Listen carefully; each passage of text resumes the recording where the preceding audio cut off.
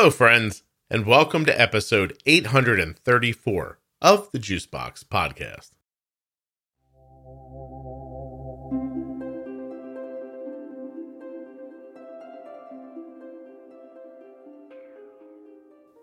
Guess what, everybody? Erica Forsyth is back. That's right, your favorite licensed marriage and family therapist is here again today. Today, I start the conversation off with Erica by asking her to talk about a sentence that I hear spoken very frequently. People love to say, I don't let diabetes get in my way. I'm not letting diabetes slow me down. Hear it all the time. And I hear it two different ways when people say it to me. And Erica and I talk through it. And then at some point, we talk about how to change things. And then it just goes down a slippery slope of my internal workings of my mind. So that'll be fun. You can sit in on a therapy session with me at the end. While you're listening, please remember that nothing you hear on the Juicebox Podcast should be considered advice, medical or otherwise. Please always consult a physician before making any changes to your healthcare plan or becoming bold with insulin. If you like Erica and you'd like to hire her and you live in California, Utah, Oregon, or Florida, she's at ericaforsyth.com.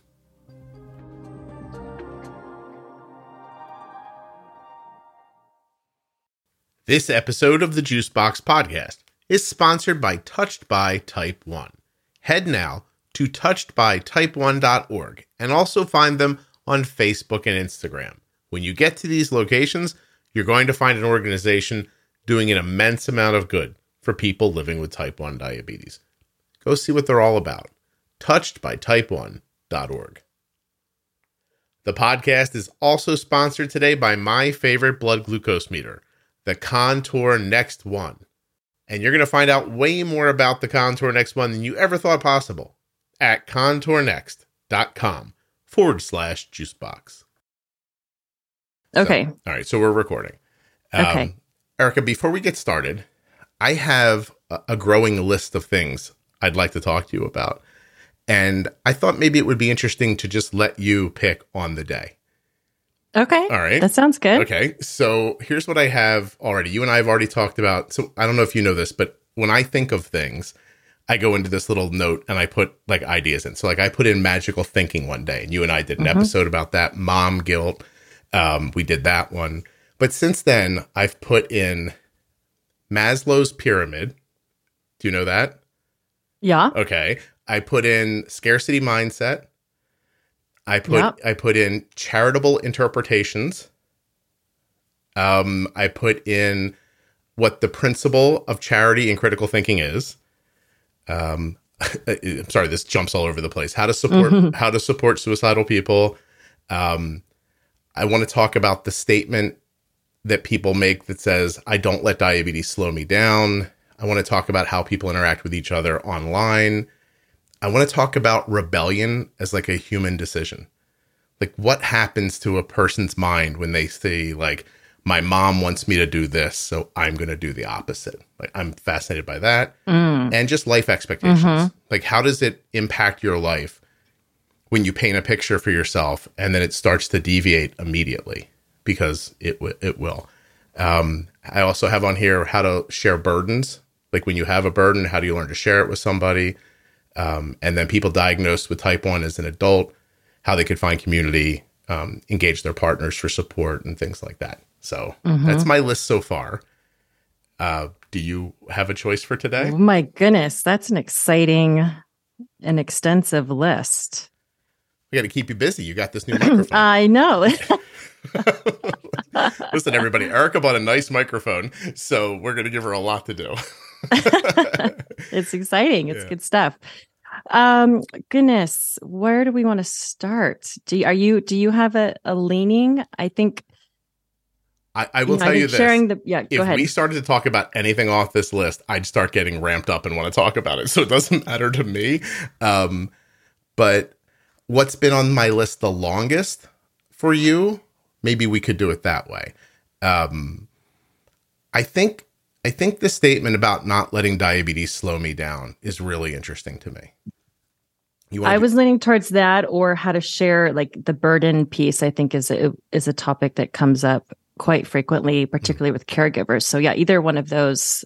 Let's start. I think would be most relevant. With the statement. We'll see where it goes. Maybe we'll get to two of them today, or maybe the next time you come on, we'll do that. So, I'm not going to need any notes for this. I'm not going to need the internet. This is all just anecdotal for me.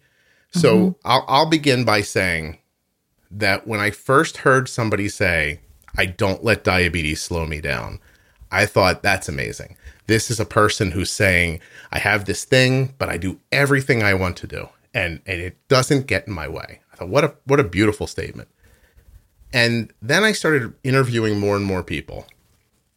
And I started to realize that for some of those people, what that statement means is, even though I have diabetes, what I do is I ignore it, and then I just do whatever I want. And in their mind, they're not letting diabetes get in their way. Does that resonate with you as a person who has type 1?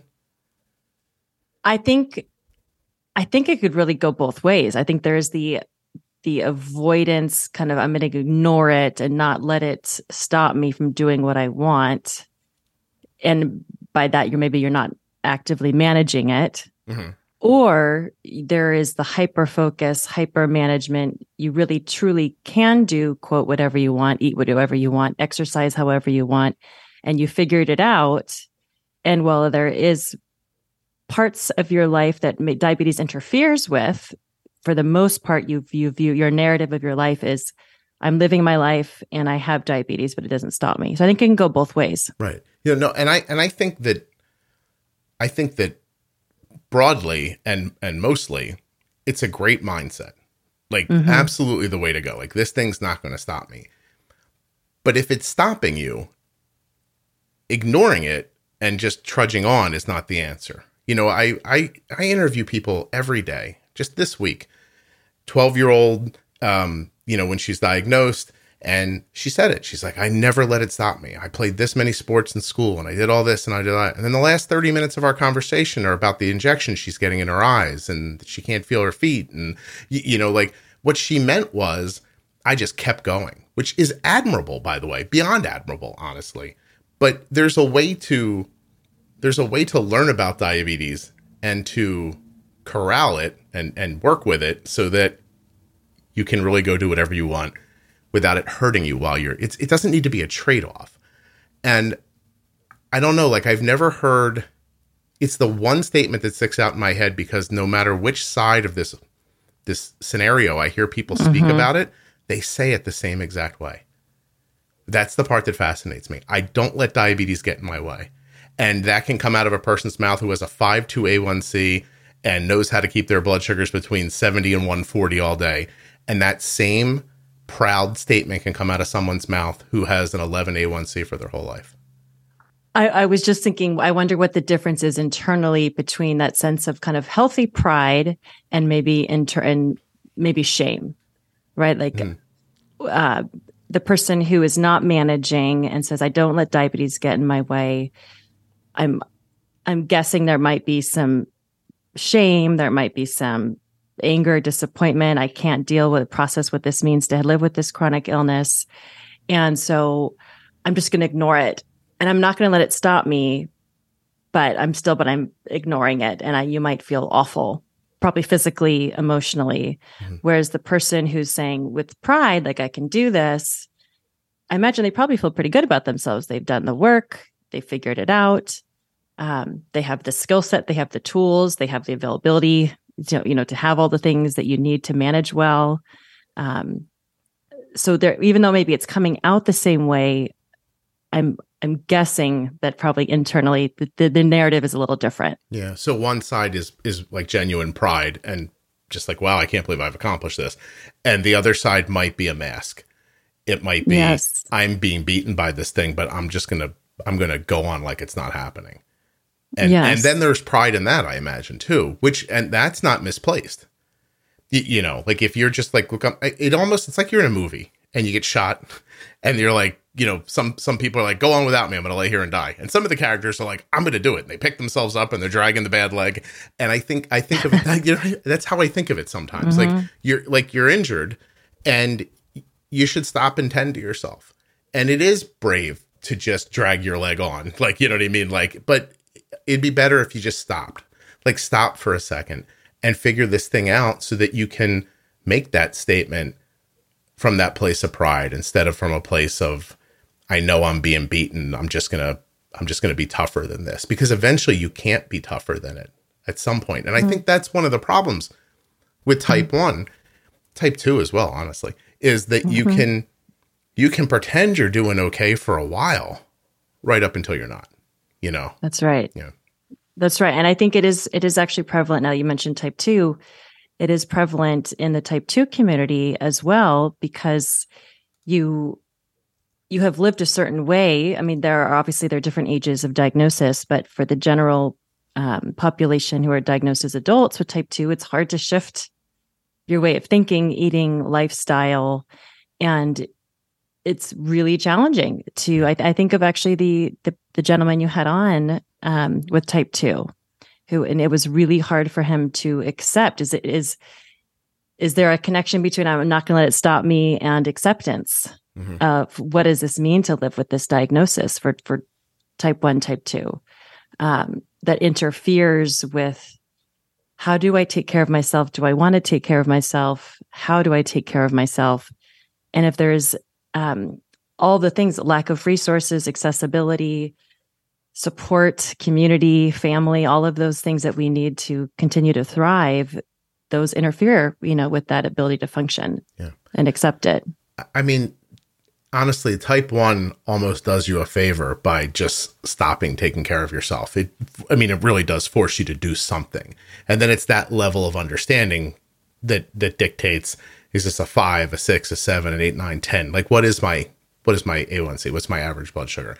With type 2, you can ignore it for a good long time, and you may feel tired, and then of course get accustomed to feeling tired, and then something else might happen. You get accustomed to it, and it'll hit you, all at once, when it's probably too late. Which is the reason why I bring this up, because this is, all of this talk aside, it's a very human reaction to say I'm not giving up. It's so laudable, and it's why we're all here probably still. Now, I've joked before that if I was on the Mayflower, we'd live somewhere east of the first river we came on, because I'd be like, I can't get over that. We're done. Let's just make a house right here.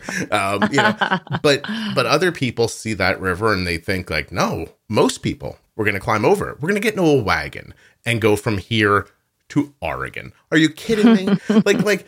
As safe as the world is right now, if I told you to walk to Oregon, you'd be like, I'm not doing that. That's right. I said, no, the life that you dream of, Erica, it's a 3,000 mile. There. Yeah, you'd be like, no, it's all right. I'm good right where I'm at. It's so that there's something about people. It's wonderful, right? But then you put it in this exact situation, and what starts out as, and what is mostly a great trait that will get you through life, turns into the thing it's stabbing you in the back, and you don't realize it right away. I've never heard one person say it and not mean it, if that makes sense. I don't let diabetes slow me down. I don't let diabetes get in my way.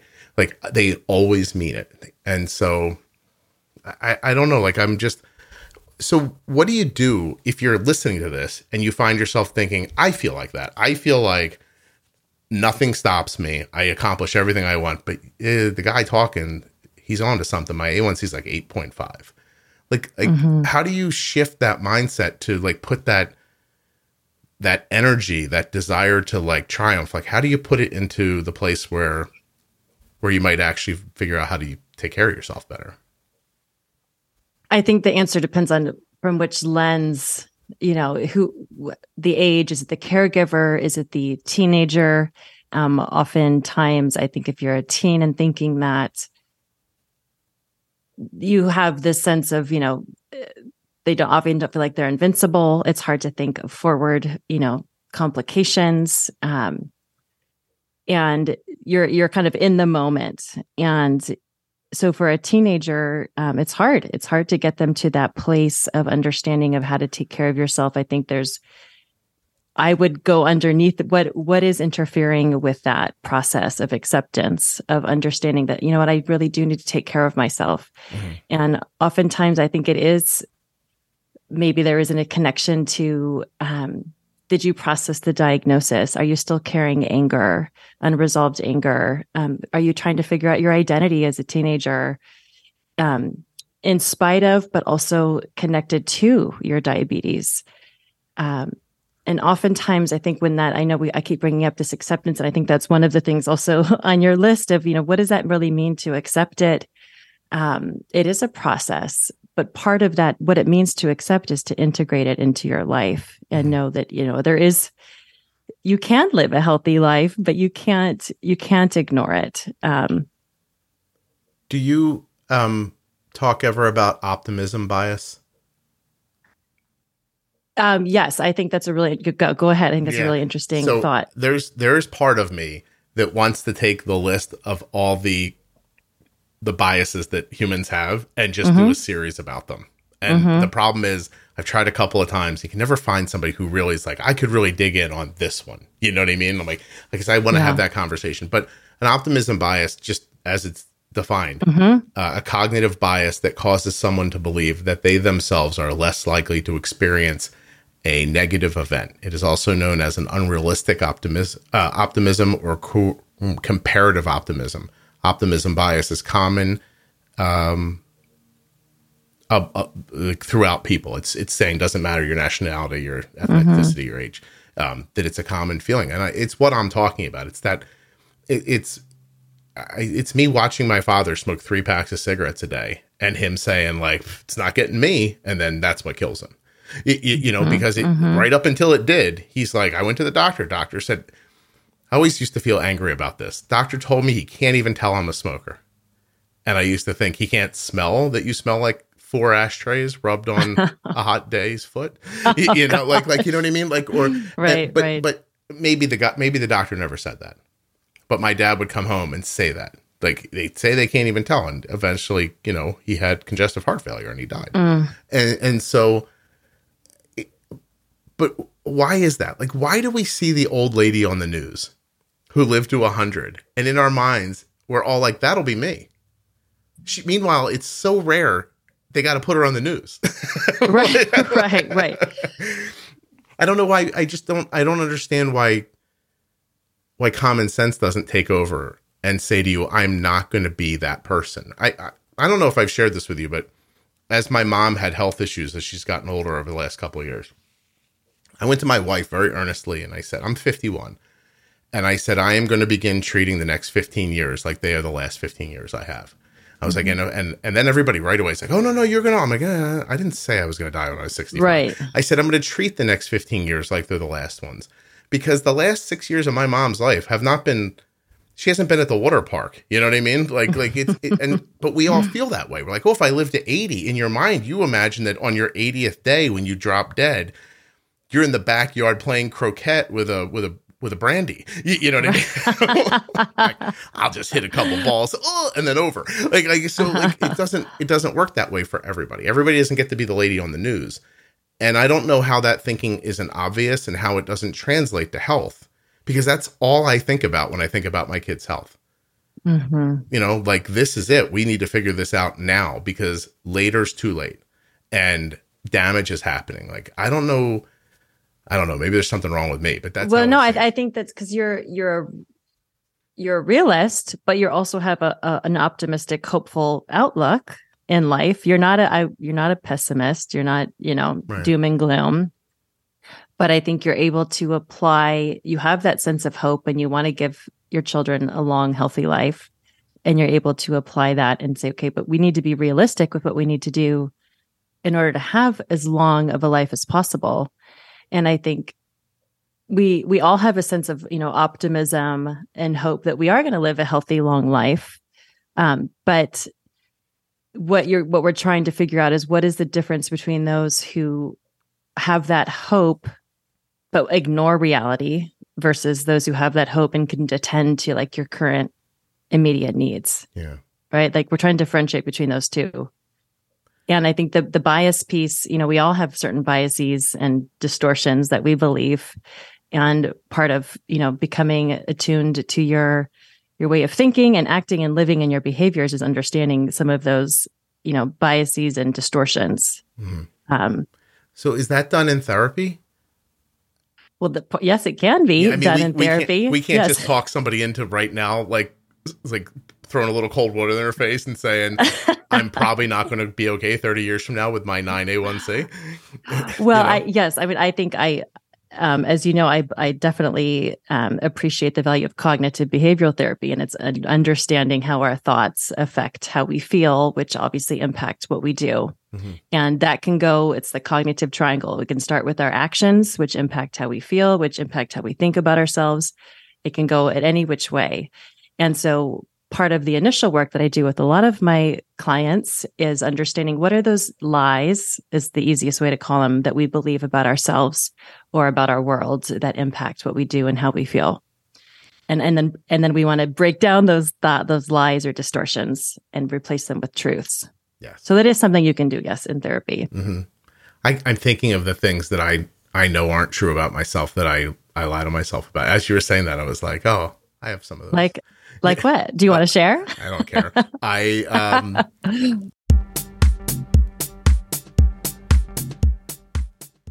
Today I'm going to tell you about the Contour Next One blood glucose meter. If you're using insulin, you need a great, accurate meter.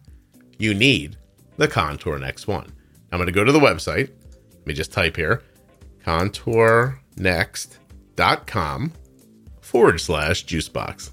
My voice just does that when I anyway. When you get there, you're going to see a lot of information. Big buy now button, where if you click on it, I'll click on it now. It takes you to a number of places online where you can get the Contour and the test strips. Walmart.com, Amazon, Walgreens, CVS Pharmacy, Meijer, Kroger, Target, Rite Aid. Here's the thing. Why would you do that? Why wouldn't you just continue to do your meter stuff the way you usually do? Because the Contour Next One may be cheaper in cash out of your pocket than through your insurance. This is something worth checking into. Now, why would you go to that trouble? Because you say to me, Scott, I already have a meter. I don't care. But you should care, because the Contour Next One is super easy to use and incredibly accurate. And those are important things. Important. They are so important that I am here to tell you about it over and over and over again, so that you will go to contournext.com/juicebox and get yourself a great meter that has second chance test strips, so that if you don't get quite enough blood the first time, no big deal, right back and you're doing it again without wasting the strip or ruining the test accuracy. contournext.com/juicebox. Get the meter that my daughter has been using for years. The meter that has a super bright light for nighttime viewing, an absolutely easy to read and simple screen, and a design that allows you to easily carry it and hold it. This is it. I don't need to tell you more. Super accurate, super easy to use, great light, second chance test strips, might be cheaper in cash than you're paying for insurance. I don't know what else you want. contournext.com/juicebox. Links in the show notes. Links at juiceboxpodcast.com. And I'll throw in here a little extra for good luck. Don't forget Touched by Type 1, touchedbytype1.org, and on Facebook and Instagram. All right, we're going to get right back to Erica. I think I cry later in this one, so bonus.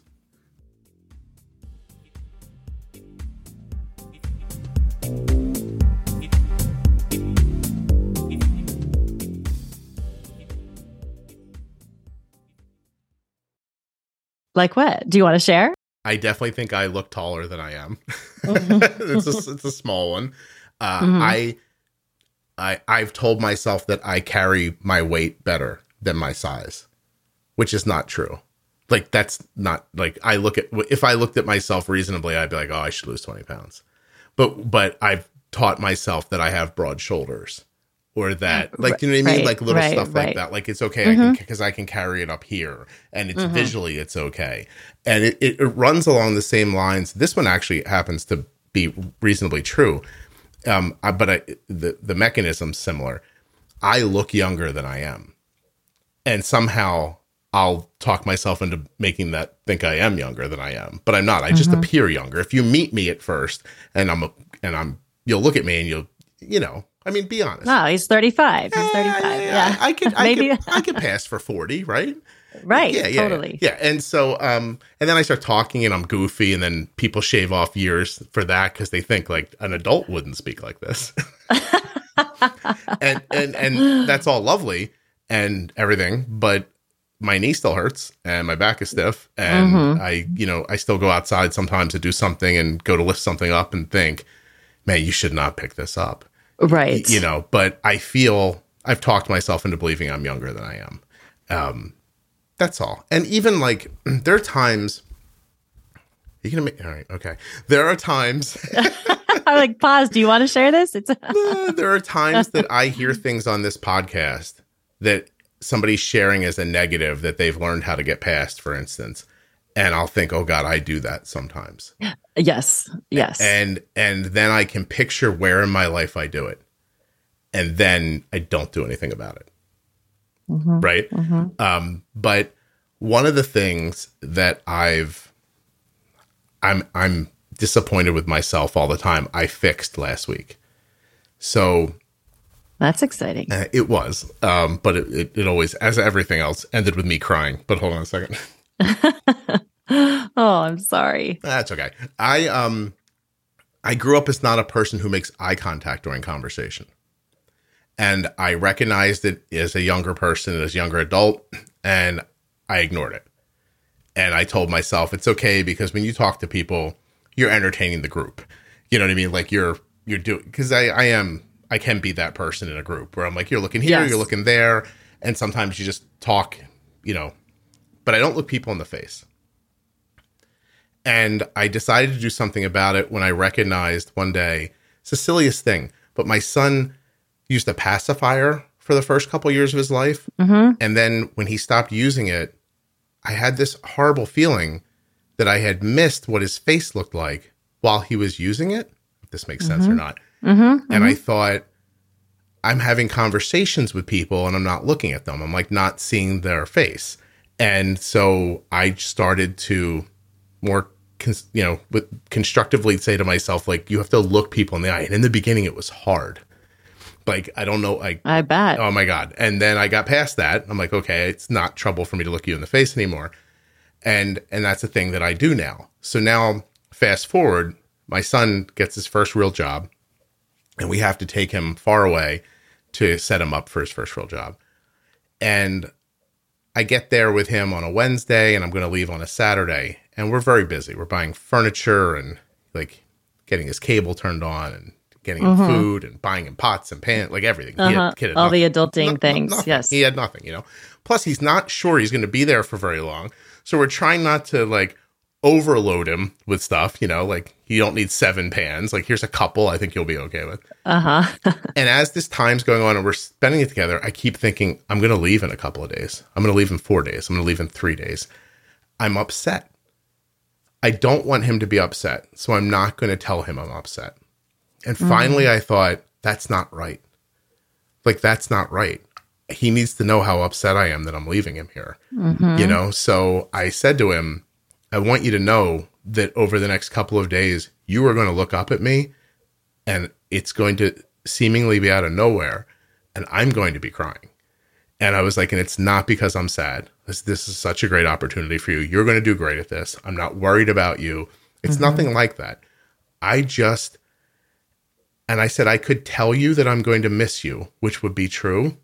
I was like, but the core thing here, and I said, and it's me, I don't want to leave you here. And I think it's because my dad left me. I said, I think that's why this is. I feel like I'm abandoning you here. And I'm like, I know I'm not. I'm like, you're going to be great, but I don't want to stand here swallowing all that and us to just have these awkward moments together because you're looking at me and I'm thinking, oh my God, what are you doing? Take him home. Don't leave him here. Like, don't leave him here the way somebody left you. Like, don't do that. Plus I'm adopted. So technically I've been abandoned twice,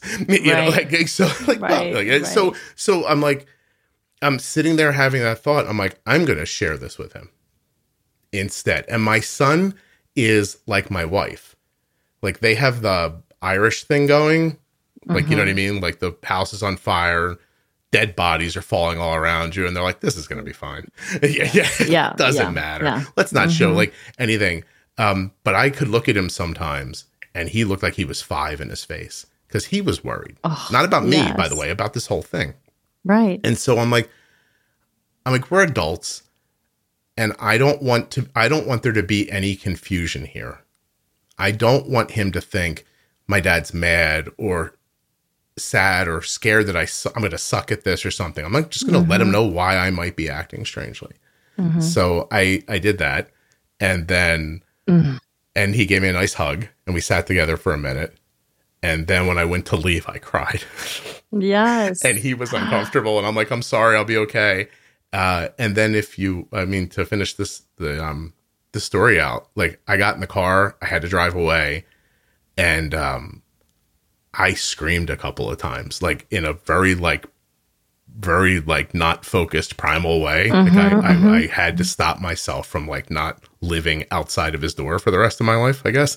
And I kept going, and I did the same thing. This is going to sound so strange, that I learned in Dr. Sarno's book about back pain. I just told myself it was going to be okay.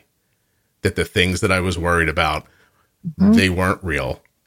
I reminded myself about the good situation he was in, and that this was going to be okay. But I'll tell you that I had to drive from his house to my daughter's, which is a different story, college. So I was in the car for 3 hours by myself. And about 45 minutes into it, I thought, I need to call somebody who loves me. And I called my brother, and my brother and I chatted about this a little bit and then something else, because I was making myself upset. And you know what I mean? So anyway, I don't remember why we started talking about that, but no, but that's such a beautiful gift you gave your son, and just being authentic with how you feel. I think often as parents, and connecting this to diabetes, I think often we feel like many caregivers will share with me that they feel like they don't want to cry in front of their child. They don't want to make it feel like worse than it is. But I think that's okay. It gives them permission to be upset or cry. So I think you gave him the gift of like being authentic with how you're feeling in the moment. And then you worked your way through interrupting those lies of that narrative that you had experienced with your father, and you were breaking that cycle. And also replacing it with truth, that it is going to be okay. This is not the lie that your brain is like flirting with, like, this is not the truth. The truth is you love him. You've set him up for success. You're not abandoning him. And you reminded yourself of all those truths. And then you did something that helped you feel better, reach out to to feel connected with a loved one. So you worked yourself through some of those techniques all by yourself. You did reality checking, all those things. Well, a couple of them were just out of like sheer necessity. Yeah, right. Because as I was when my wife and I didn't get pregnant on the first time on purpose. And so it was a shock. We'd been married for a couple of years. We were talking about having kids, but we did not purposely get pregnant with Cole. And then in the months leading up to her having the baby, we started talking about daycare. And I was the one that said, I don't think I can leave the kid in daycare. It feels like I told her back then, we were so young. I said, it feels like we bought a puppy to put it in a kennel. Like, that's what it felt like to me. And I was like, so I said to my wife, I'm like, you should stay home with the baby. She laughed at me because I had no prospects for any kind of reasonable work. and she was doing pretty well. And then she said, you should do it. I think you'd be a good stay-at-home dad. So there's something, I don't care what anybody says. Like, I had to make a number of adjustments in how I was raised and how I grew up. The first one was in the first year he was alive. I realized that my wife would be doing things almost naturally that I didn't know to do, and that I had to sort of give myself over to this if he was going to be served in a way that he needed, right? And plus I was cheating myself because I was just caregiving, and my wife was being cheated because she wasn't having this connection with my son. I was like, well, I'm going to at least honor all of this if I'm going to do this. And that was kind of my first leap. But then when you do that and you just give yourself over to it, when you go from being a guy who was like raised to like, go kill something and find a pretty girl and get her to have sex with you and then buy a car. Like, you know what I mean? And like go dominate things. And like when you're raised like that, being at home with a baby day to day, I don't know if anybody's ever done it, but it's a lot. And it's monotonous and you have to find joy in it. You have to find joy in things that you can't imagine there's joy in at some point. And then that just bonds you together with that kid in a way that I'm standing there now thinking, I know he's been out of college for 7 months. He needs to get the hell out of here. Like he was starting to get stir crazy, and all this is good for him. And all I could think was, I think I could afford for him to live here longer. Like, why would it matter if he stayed here? Like, because the house is very still without the kids. It's a weird feeling. It's not good. And my wife and I seem to be doing okay with it. But as I was in his apartment, I was like, why don't I just tell him, like, he doesn't want to do this. Like, he doesn't really want to be an adult. Like, I could throw some money around. I'll take another advertiser and I'll keep him in my house forever. You know what I mean? Or something like that. And not to say that out loud was hard. But anyway, we were talking about how to break things that you don't want to do. Right. Yeah. Sorry. So all of you who are telling yourself. Thank you for sharing. Yes. I'm sorry. No, it's a good, I think you modeled a lot through all that you shared. Does any of that help people who are lying to themselves about why they're okay with their current situation? I hope it does. Well, I think you modeled, that is it healthy to listen to the lie? No. Yeah. And you have done the work. I don't know if you've been in therapy or you've done it yourself or you've read books, but you are learning and applying how to interrupt those lies and that pattern thinking that you were exposed to as a child. In the car, in the drive, before I called my brother, it was fascinating. By the way, I did a tiny bit of therapy for like a year when I was in my 20s. Other than that, I'm embarrassed about how few books I've read. As a matter of fact, once when I was on a book tour for my book, my publisher said, "Stop telling people you don't read." But I'm in the car and I'm like, it's okay. And I'm calm and I'm okay. And then in no time at all, if I were to just think of him, then it burns like up through your chest, through your neck, into your head. And it's not a voice like a voice in your head, but you start thinking like, no, that's not right. I'm leaving him there. At one point, I solidly imagined that I had just left him in a box. You know what I mean? Like I had driven to another state, put my son in a box and I left is how it kind of felt to me. And then I'm like, okay, don't think that. And don't think that for your own sanity and for his happiness, because this is the game, right? Like you make a baby, you put it in a situation and then you launch. Yeah, go. He launches. Yeah. Right. It's unfair to me and to my wife. And these little bastards have abandoned us again. It's fine. But it's the right thing, And so I don't know, like I did later, it's because of this podcast, because of talking to so many people, you keep kind of running through ideas in your head. And I thought to myself, there were a number of times in that car that there was a dark path in front of me that if I didn't avoid it, I could see how people run down them and get lost. Do you know what I mean? And then that made me feel badly for people who get drawn down those paths. And I felt lucky to not have that happen to me, honestly. So yeah, so you were able to interrupt that spiral, right? The spiraled thinking of that life feels like it's over, it's not worth living, and you were able to find something within yourself, like, okay, now's the time I need to reach out to somebody, and that's hard for people to do. Yeah, when they're really in that low place of that really low depressed thinking, and they kind of spiraled down. To do what you did, it can be really challenging for people. And you also, it kind of feels like, a grounding. You grounded yourself to the present moment. Whether you're in the car, you have to paying attention to what you're doing. And that's something that people can do when they're in the middle of that spiral and feeling like there's, no hope. to ground yourself to the present. Maybe it's looking at three. There's all sorts of techniques. You can Google them for grounding techniques, but looking at three things that you can see, two things that you can touch, one thing that you can hear. It doesn't really matter which way you go, but like bringing yourself to the present moment to interrupt that spiral can be helpful. It's I'll tell you where it helped the next day. So to give a little bit of context, through odd circumstances, my son had to be in a part of, I think I'm supposed to say Arden's in Chicago in college. So, okay.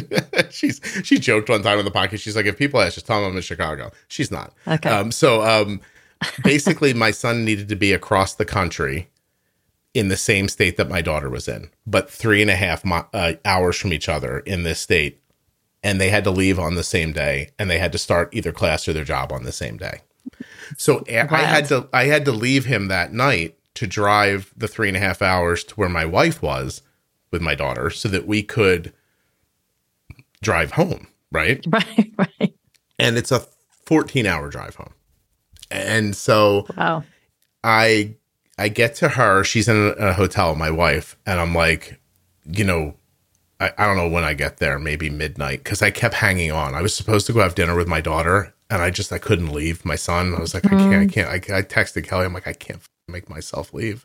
Like I'm trying, And so I missed dinner, which then I felt bad about that. But I'm sure they all sat around and joked that Dad's crying right now. He can't come to dinner, which would have been right. And so I get to the hotel. My wife's already in bed. It's late, and I laid down and she's like, are you okay? And I'm like, I did the wrong thing. I did the wrong thing. And then I get really emotional. Like I'm okay with it now. And I'm still upset right now. Right. I'm like, I did. She's like, no, you didn't. And I was like, no, I did. I left him there. I was like, I shouldn't have done that. And so I got through that. Okay.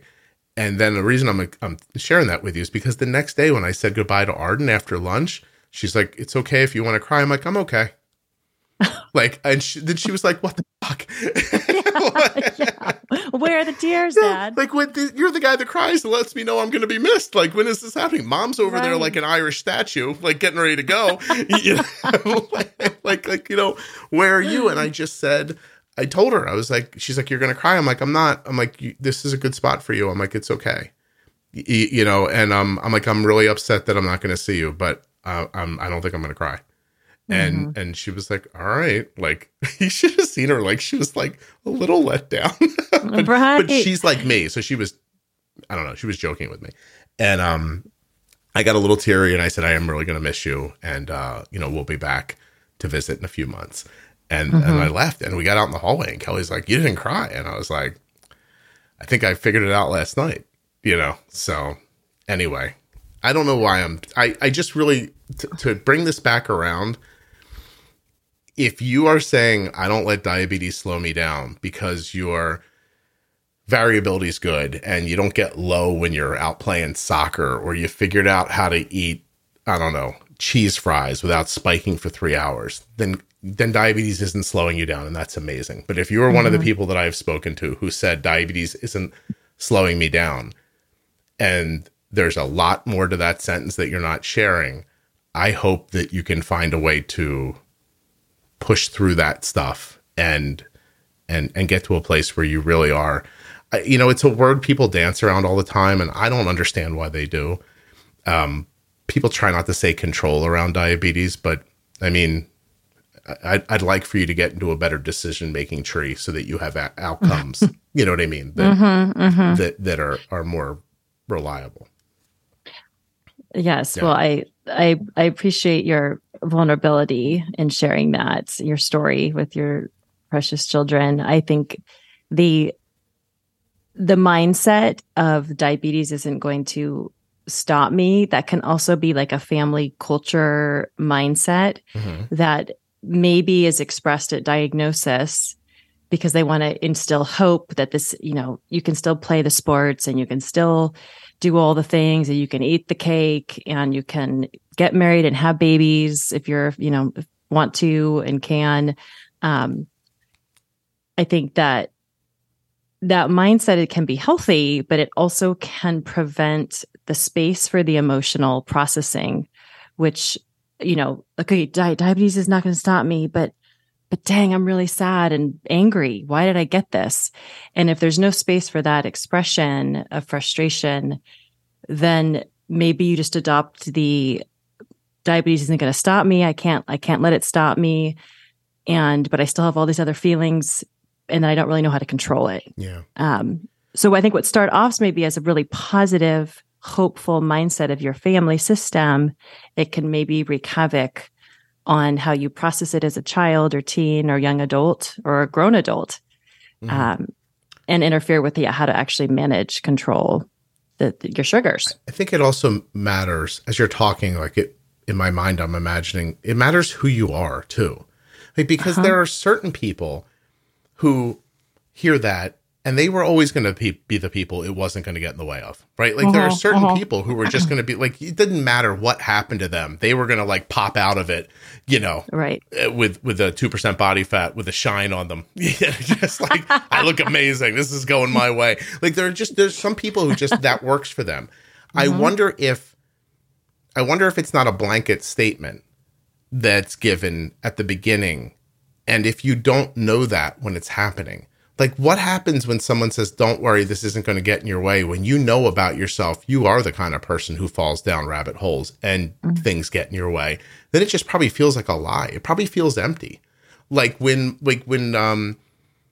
my wife sometimes, like when my son was looking for a job, anything he applied for, she'd like, you'd be good at that. And she's like, Mom, I've not said one thing yet that you were like, no, don't do that.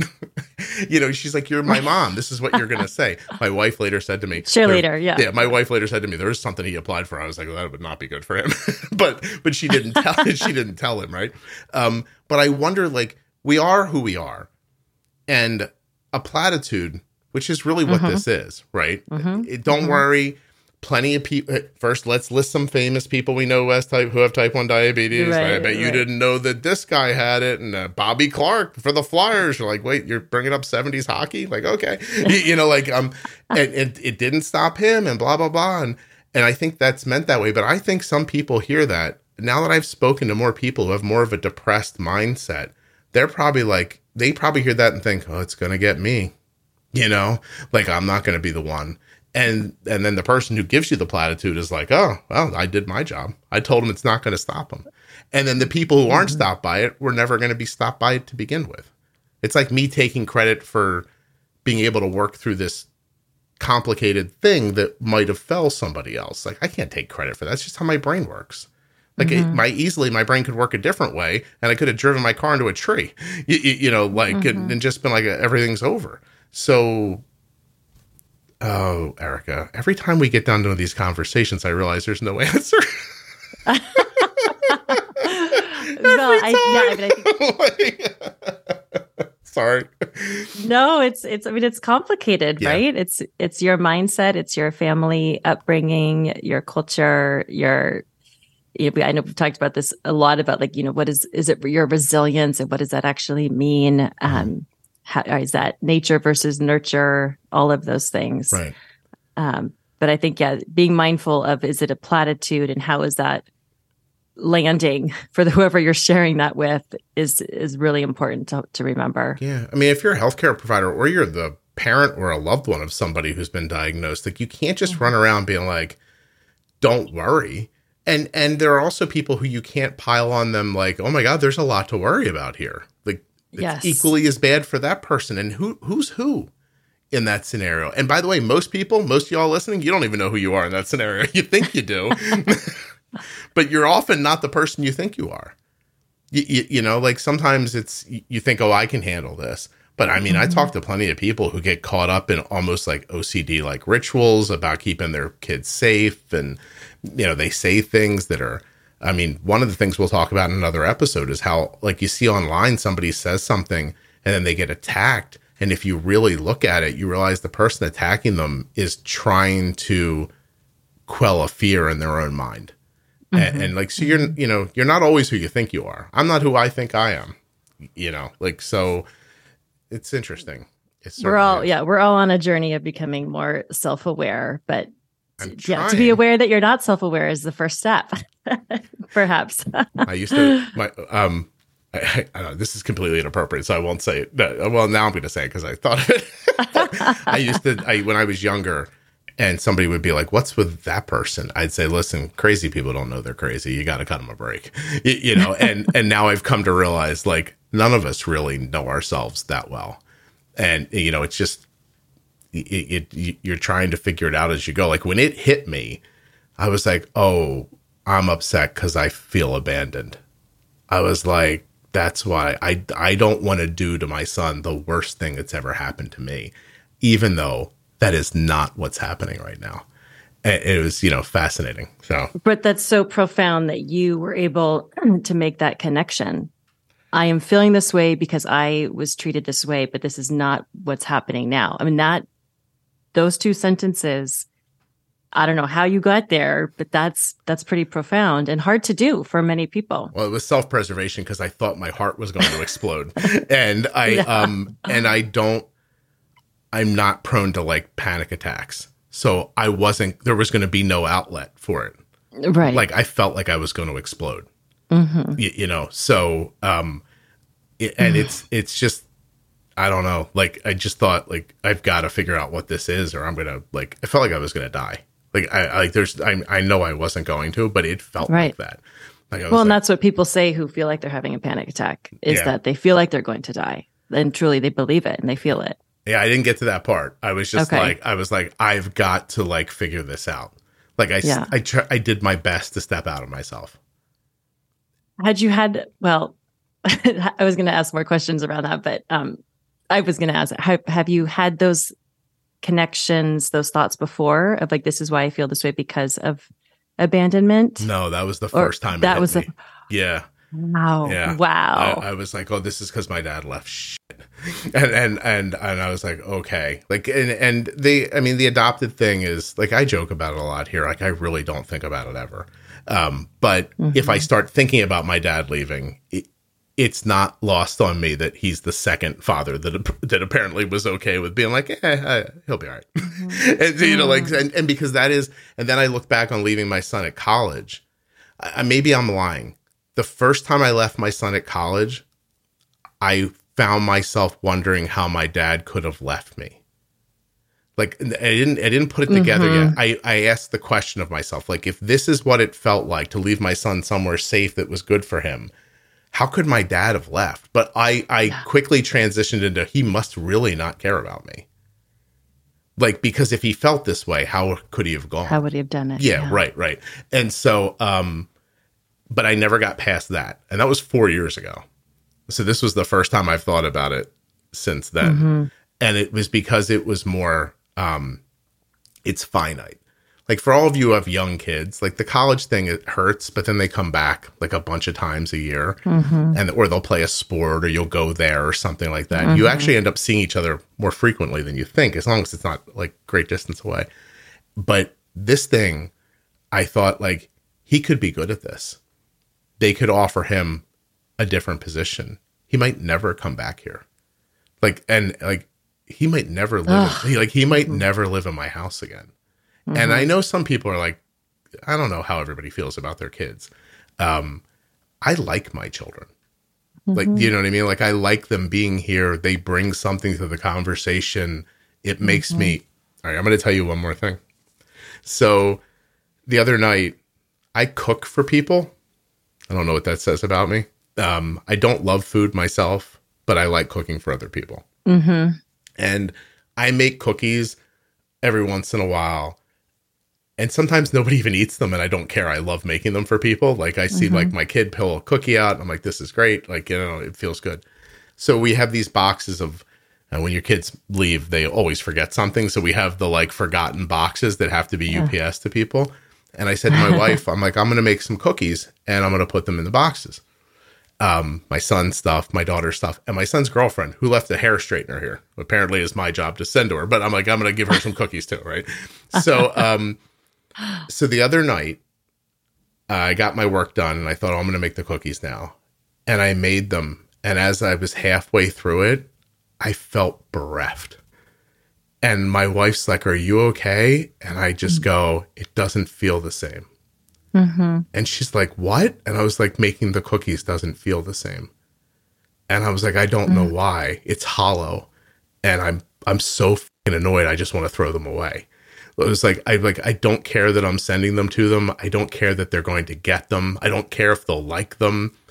Like I couldn't, there's one for you. I can't figure that one out yet. Like I'll get to it, but it felt weird and I didn't like it is the best thing I can tell you. So anyway, you can probably tell me that feels like, it's grief. You're grieving, It's terrible. Yes. Oh my God. It is painful. I did eat the cookies later, just so you know. I mean, I sent them some, but I was like, I'm keeping a couple of these for me. Oh. Anyway, do you think people listen to this and think, wow, Scott's found a way to trick this woman into giving him free therapy? I don't know. I haven't actually signed a consent form, so I don't know. It's hilarious. I hope not. Did this conversation do justice to the idea of that I brought up in the beginning? I don't. What was the idea? I don't let diabetes slow me down. I'm kidding. Yeah. Oh my God. Gosh, I mean, perhaps we probably could even do a part B. I feel like dissecting it further if we wanted, but I think it was a good conversation. Yeah.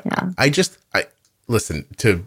It's going to feel weird that I shift gears like this so quickly because I was legitimately just crying a little while ago. But I think about this podcast the way I think about my kids and the way I think about everything. Like as I'm bringing up stories about myself, they are absolutely true stories, but in my mind, they're going to move this conversation and the people listening in a certain direction. Mm-hmm. So I am a tiny bit Machiavellian about it, which is bizarre because I'm an idiot, Erica, but I'm good at this. So let's just all get past the fact that I can't add or subtract, but this thing I might be pretty good at. So oh my gosh. I really feel very strongly about it. Like that statement, every time someone says it, it's like a bell rings in my head. I was like, somebody needs to do something about that. Like, people can't live their whole life celebrating that they're ignoring their body deteriorating, but at least they went to Burning Man. You know what I mean? Like, cause that is how it feels to me when it's said sometimes. And it doesn't need to be that way. If you're strong enough to ignore high blood sugars and all the horrible things that come with it to go do the things that you really want to do, then damn it, you're strong enough to figure out how to get your blood sugar lower to begin with, And I don't know. And I just feel like, that there's a conversation somewhere that'll spark somebody into doing that thing. And if I've got to lay my soul out so that you people take better care of yourself, then that's what I'm going to do. Because obviously, at the end of this, years from now, Eric is going to tell me that I'm making this podcast to take care of myself because I feel like nobody took care of me or something like heady like that. Like on the last day, I'm going to be leaning in the microphone and be like, go ahead, go on. All right. Yeah, that sounds right. Is there in the last minute, just to tease it out for the next episode, there's something about how I grew up that leads me to want to help other people, right? Oh, absolutely. Yeah. Okay. You have a helper mentality. Yeah. You want to pay it forward in a way that maybe you didn't receive as a child. Well, and there's nothing wrong with that. No, I don't know. I think I'd prefer to have the guy at the club mentality. Like those people look like they're having a great time. It's like it's Friday night. They're a little high. They're dancing. I've never done that in my life. I'm busy making sure people have cookies. Well, I think I wanted to add to Scott that I think the people who are maybe saying, that diabetes isn't getting in the way, I think they ultimately want to though. Yeah. They want to know how to manage their diabetes. And so what is that's the fascinating piece of like, what is blocking that? Mm-hmm. Because I think they don't want to ignore it because they ultimately know what's happening to their body. Oh, I truly believe that. I don't think that I've ever spoken to anyone who doesn't care. Yeah. Never once. They have varying degrees of success. They have varying degrees of guilt. They have varying degrees of stress. But in the end, it's that thing you said once, God, about burning out. And that it's that the hardest part is that you're trying so hard over and over and over again, and you're not getting a result. Like that's what burnout is. Like it's not the end when you give up. It's the part where you're like, I don't have the right tools. Like somebody gave you a screwdriver to like nail, like to put in a nail, and you get up every day and spend 24 hours trying to make that screwdriver into a hammer. It doesn't work, And anyway, I that's how it strikes me, is that I've never once talked to somebody with diabetes who I thought, oh, they don't care. I've never thought that. Right. Right. Yeah. And I don't think you do either. I think it's just that's where, the empathy piece is of like, I know they want to change. And, I hope that they are able to find what is that piece that's preventing them from getting to that place of acceptance. Yeah. It's hard. Well, I appreciate you doing this. I hope, I hope everybody appreciates me giving myself up like this to help because there's in the middle. I'm like, why am I doing this? like why am I? Because a lot of people are going to hear this, and I'm just like, I'm crying in the car and screaming and blah blah blah. And anyway, all right. Well, I don't think people talk about the empty nest stage very much. So I think you probably normalized a lot of people's experience in a really healthy way. Listen, I'm going to tell you something. The hardest thing I did in the last week was turn my wife down when she was like, we could have another baby. And I was like, ooh, no. I was like, that's not okay. I was like, that kid would end up really poorly raised. I was like, I'm way too old for this now. It's, I at first thought that it was the pass of time that I was upset about. And there is some of that. Like, I just, like, at one point, my son's like, what's wrong? And I said, I didn't think my life would go by this quickly. And I just like, I'm like, I always knew we were going to get here. I just don't understand how it's happening. Yes. Yeah, that's all. Because I can see him in my head at like different stages of his life. And I was like, how did we get past that so quickly? Like, how did it's just the weirdest thing about time. A day takes forever. A week takes forever. A month goes by. And and you're like, oh, it's New Year's Eve again. Like, but how's that possible? Because every day felt like it took forever, Anyway, well, you're encouraging me. I'm gonna go be very present and focused with my children today and appreciate where they are. I'm sure they'll bother the hell out of you in 15 minutes. You'll be like, I gotta get out of here. But you're very welcome. Well, a huge thanks to Erica for coming on the show again and sharing her insights with us. Don't forget, EricaForsyth.com is where you can find her. And I have it here somewhere. If you live in California, Utah, Oregon, and Florida, you can use Erica. And she's adding more states all the time, so keep checking back at EricaForsyth.com. I'd like to thank the Contour Next One blood glucose meter. Why am I thanking a blood glucose meter, you say? Well, for sponsoring the Juicebox podcast and for being amazing. ContourNext.com/Juicebox. Get yourself an accurate, reliable, and easy to carry meter.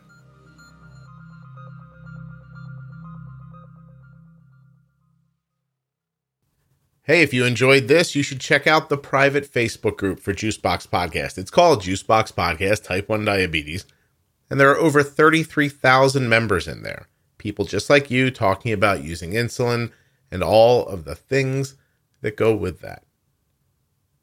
Thank you so much for listening. I'll be back very soon with another episode of the Juicebox Podcast.